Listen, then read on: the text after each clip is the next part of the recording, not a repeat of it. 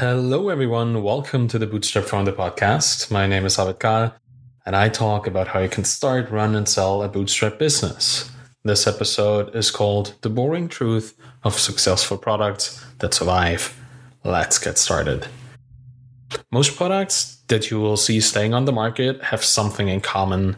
They do one thing very well, and not much else. Weber sells grills, barbecues, that are fantastic at grilling. The furthest that they ever strayed into new territory so far has been by adding an app-readable thermometer. But still, that gimmick and anything else about their products are focused on making using their grills a great barbecuing experience. That's what it is about, having a barbecue that grills. In the SaaS space, Stripe is a great example for that. It provides a clean, well-designed, and programmer-friendly service that allows you to charge your customers. That's all. While Stripe as a company offers a few adjacent services, their focus is always on making getting paid by your customers as comfortable and low friction as possible. It also means that they won't offer any fancy, complicated products that integrate into your CRM or marketing tools. For that, they just started a third-party marketplace. Only when it benefits all of their customers will they add new features into their core product. Because simple beats complicated. So how can you stay simple? Simplicity is achieved by reducing complexity and not introducing it in the first place. So there's a couple of themes I want to talk about today. And the first one is focus on doing one thing very well. Because every profession has its specialized tools. Doctors operate using specific scalpels and clamps, and plumbers have their pliers and their wrenches. And it's no surprise that the best kind of cutting tools you can buy for cooking are called chef's knives. The best result in your work will come from using the best tools at your disposal. And every professional tool excels at one particular job. As a bootstrap founder, you want your product to do the exact same thing.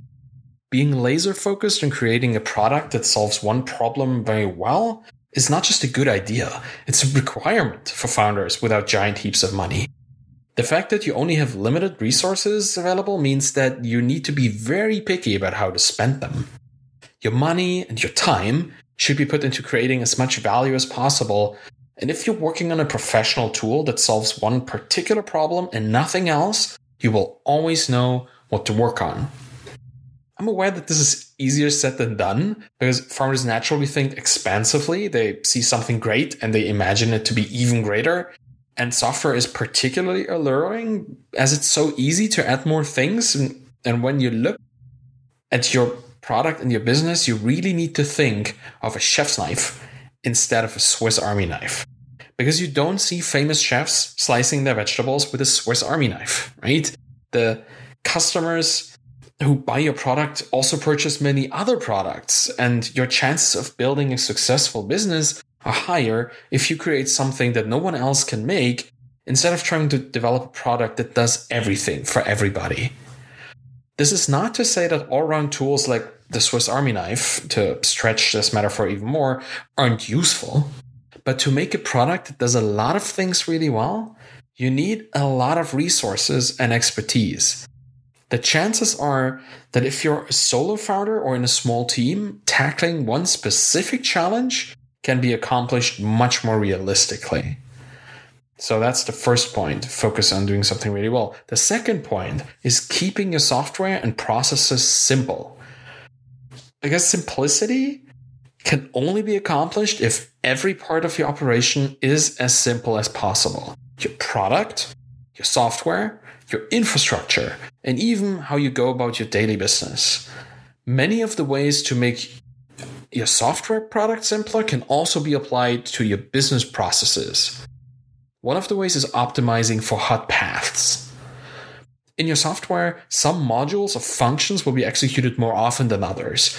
If your product is an image thumbnail generating cloud service, for example, the part that resizes user-uploaded files into different ready-to-be-delivered images will run all day long. And if you can spend your work on speeding this single process up by 5%, your whole service will be 5% more efficient. when you want to start simplifying your software, look for these hot paths. It's the low-hanging fruit for optimization. And the same is valid for processes that you regularly have to do. At Feedback Panda, we used to reach out to our customers manually whenever a charge to their credit card would fail. We would have to do this every day. At first, for 10 minutes a day, and a few weeks later, this task would take almost an hour because we just had more customers, and with more customers came more credit card charge bounces. That's when we noticed that it was ripe for optimization. I built an automation process that would automatically inform customers about their problem and how to fix it, tell them who to call at the bank or that they should call their bank in the first place. And only a few customers would have any additional questions, because if you give them clear instruction, then they know what to do. And we cut down the time for this task to effectively 0 because it was completely automated. Do this with hot paths all over your business. And that could be tedious manual processes, resource-intense tasks, and software components. If you optimize the hot path often enough, you'll end up with a very streamlined business. A second approach to keeping your software and processes simple is ignoring calls for features by your customers. Because your customers will always ask for things. Some of these things will make a lot of sense, but you're still better off not turning them into features just yet. Every customer sees their own problems, and they envision a solution tailored to their own needs. And often this solution conflicts with the perceived solution of another customer who's fine with the way things are, or they would stand to be confused even by any addition. So everything you add to your product is a source of potential confusion and friction. Until you can make sure that the vast majority of your customers benefit from a feature, don't add it just yet. Consider it. Sure, build a little prototype if you must and see how a feature would impact your product, but beware of releasing it too soon. Once customers start integrating something into their workflows, it'll be tough to remove. Even when it clearly makes things worse, people will still stick with it and be confused if it's gone. So, it's really important that you consider this, but don't act too rashly on it. Make sure there's some validation, at least, to the necessity of a feature before you implement it. Also, beware of edge cases and creating features to solve them, because there will always be a new edge case cropping up somewhere, and it will feel like adding one more feature might solve the problem there and then, but this will also create a lot of bloat that's very difficult to remove over the long term. So if there are edge cases, always make this kind of judgment to see if it's really necessary to handle this and build something for it, or if it can be accomplished in a different way, by structuring your application in a different way, structuring the interface differently. There's a lot of solutions that don't need a new feature in your product to deal with an edge case. Sometimes educating a customer is the first and most important part. Features are not the answer all the time. But it's also important to kind of communicate this. Towards your customers, don't defend or justify your actions too much. Tell them that you've noted their requests and you'll work on making sure to solve their problem. The wording here is chosen in a particular way, right? You're not working on building the feature that they requested, but you're working on making sure to understand and solve the underlying problem. Be appreciative that they brought something to light and thank them for that, even if you don't think it warrants a feature. A customer that reports issues when they happen is better than one that just cancels their subscription silently. So be thankful and promise them to deal with the problem, but don't promise that their solution is going to be the thing they'll be seeing. The third important step here in making things simpler is that when you change something, those changes should affect as many customers as possible. Whenever you consider making a change to your product, have it improve the lives of all users at the same time. If you solve 10 different problems and speed up one of them by 100%, and the rest kind of don't speed up at all, you'll still leave most of your customers receiving zero benefits from that. If you do one thing only and speed up your product by 10% for everybody, all of your customers will benefit from that immediately. And a small improvement for all of your customers has the same impact as a significant improvement for a few, and it will compound over time for everybody. Every customer will benefit from the change, and focusing on simplicity allows you to optimize your product and stay adaptive when things change. So when in doubt, go for the most overall impact. That often means choosing the harder problem to solve instead of just going for the low-hanging fruit. And that's not the same as optimizing for the hot path. That kind of low-hanging fruit is a different kind. But when it comes to the impact of changes, the low-hanging fruit are the things that are easily solved for a couple customers, but the hard ones are the things that impact everybody. So that's good.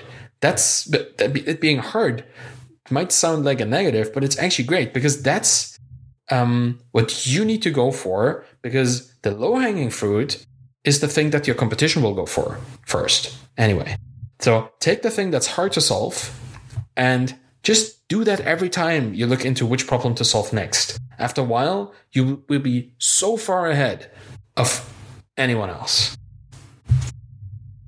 The third thing that is really important when it comes to simplicity and building a product that survives is making the product extensible. Software products can be made extensible in two significant ways: by modularizing them internally and by making them easy to integrate with. Let's talk about both of those things. For your own development comfort, I always suggest modularizing your software. This will make it easy to add new components later in the lifetime of your product. And modular software, by design, has a high separation of concern. It has explicit dependencies and well-defined interfaces. Technically speaking, every function is neatly wrapped in a package or a module that can be tested and maintained independently. This might not sound important, and it might not even be important when you start, but it will become essential when you start building a team of developers later. And while modularization is an internal attempt at making a product more extensible, because it makes it easier to build things for, it's also required for external extensibility. If you want others to be able to interface with your service, you need to expose usable interfaces to them, right? They need to have something usable to work with. Building modular software will train you to get to the point where you can interface with other services easily. And the concept behind external extensibility is very simple. It's pretty much let others do the work. Build a marketplace for plugins into your product, just like Intercom has been doing. Provide an API for your service, as Stripe has been serving to their technical customers. Provide easy to replicate integrations into your service so that users who want to embed your product into their own product have an easy time doing your work for you. And often this just really involves extensive documentation. This might seem like a lot of work, but it has two purposes, one of which people usually forget, so make sure to mention it here. It'll make integrating your service easier for potential partners. That's the main deal. But it will also be an asset for when you choose to sell your business. A well-documented pile of software and standard operating procedures with step-by-step instructions and tutorials will work just as well internally for you and your employees as it will work externally for your partners and integrators, and finally, people who might want to acquire you. Onboarding a completely new team into a business that has everything figured out and well documented is very easy. And you'll see that in the offer you'll get for your business. So just kind of summarizing this, I believe that successful products are the result of focusing on solving a single problem by providing a lean, long-term oriented, highly extensible service that grows better for every single user with every carefully added feature. That being said, let me share with you a few personal stories of how I completely ignored everything I just told you about from my past. With my the local food startup that I had here in Berlin, we had this grand vision of building the ultimate platform for farmers and local food. It was really nice. It was supposed to be super usable by our vendors, the farmers selling their products, which was produce or baked goods, meat, all kinds of food. And at the same time, we wanted to be extremely usable for all the foodies and food-conscious hipsters here in the city of Berlin. We wanted to be an e-commerce site in that regard, with all the searching and the categorization and all these kind of things. So we kind of wanted to be two great things at once. And on the other hand, we also wanted to foster a community around sustainability. And so we built a farmers market tracker into the product, which even showed where the food from any particular market came from. It was really nice. And it does sound a bit ambitious, right? And yes, it was way more than a team of 3 could ever build to the level of quality that we wanted it to be. If we'd focused on just one of those things, it would have been more than enough to build something meaningful. But we didn't. We tried to build all of this, and in the end, it just didn't work out. And it didn't just work out because we kind of bit off more than we could chew. It also worked out for additional reasons. Didn't work out for additional reasons. We just didn't focus on getting people to use the product. We built more and more features, but we never showed it to more than a handful of people. We had a perfectly workable map-based search, but we didn't just release it at that point. We added tagging and category search. It took us weeks to build, but we never, ever validated any part of the product. It was really, when we talked to our vendors, who were mostly farmers, they told us what they wished for and we built it. Right? That's what we did. And when we had those features available, we showed it to them and they didn't use it. Still didn't use it. Why? Well, in retrospect, it's fairly easy. They were farmers, and we completely forgot to see our product from their operational perspective. Farmers in the fields. They're growing pumpkins. They're growing strawberries. They're not on Reddit, or they're not scheduling Twitter marketing posts. No matter how many cool animations or form elements we'd add to our forms, where they could input the weight of their produce, they just didn't want to take the time to do it. It's not even wanting to. They just didn't have the time, right? And that's the one central learning here. If your product's perceived value isn't clear, if it's not jumping out of them, and if jaws don't drop when they hear you talk about the service and show it to them, then no number of features will help you. That's why ever since that experience, I've been building scalpels instead of Swiss Army knives. Or to use, I guess, the earlier example, chef's knife, right? Something that is precisely attuned to the purpose, the one critical, clear purpose that it's supposed to actually help you accomplish. And that's why ever since then, I've been searching for the one critical problem instead of things that may or may not be nuisances or little problems to people. That's why I skipped over building interesting products that may or may not have a market. Because it's just important to really, really get the critical problem solved for people. Otherwise, you will never know if you're actually looking at a validated problem. There are many kinds of validation you can find for your business. You can validate your audience, their critical problem, your solution, and finally your product. And I usually suggest that in my writing, particularly those steps in that order. But there's only one true validation that will make or break your business. And that's, can you attract paying customers and build lasting relationships with them? When you build and grow your business, that should be the central focus of all your efforts. Because you want your business to be around a year after you launch. That is the ultimate validation. When you launch and you're still around a year later. Doesn't mean the other things are not part of it, but they are just part of it, right? You still can have everything validated, and then your business just implodes a couple of weeks down the line. Well, great. All these validations, they really amount to much, right? So you want to keep things, you need to look at the long term when it comes to these kind of business decisions. And looking back at my own projects in the past, it has become clear to me that they were mostly failures because they didn't optimize for that. In a way, this is the ultimate hot path of your business. Your marketing and sales process, the kind of steps that guide your customers or prospects from not knowing anything about you to that far point in the future, which is hopefully as far in the future as possible when they cancel their subscriptions after years of being a loyal customer. That whole journey, every single step along that journey should be optimized. And if the steps you're looking at are not part of the journey, if there's something adjacent, don't optimize for them. Well, I say that now, right? But I skipped so many of those steps and I ignored so many others. And there are no hacks, there are no shortcuts. also something that I learned fairly painfully. Honestly, if you want to build a sustainable business, you need to have a sustainable strategy that's looking at the long term. So the steps I've outlined earlier when it comes to focusing on doing one thing very, very well and building a simple product and simple processes and making an extensible product will provide you with that. Laser focus, keeping the process and product simple, and having extensibility as a focus will allow you to essentially build a bootstrap business that works. So thank you for listening to today's Bootstrap Founder podcast. You can find me on Twitter at Arvidkahl, ARVIDKAHL, and you can check out the blog at thebootstrapfounder.com. If you want to support me and the Bootstrap Founder podcast, please leave a rating and a review on Apple Podcasts and wherever you choose to subscribe to the podcast.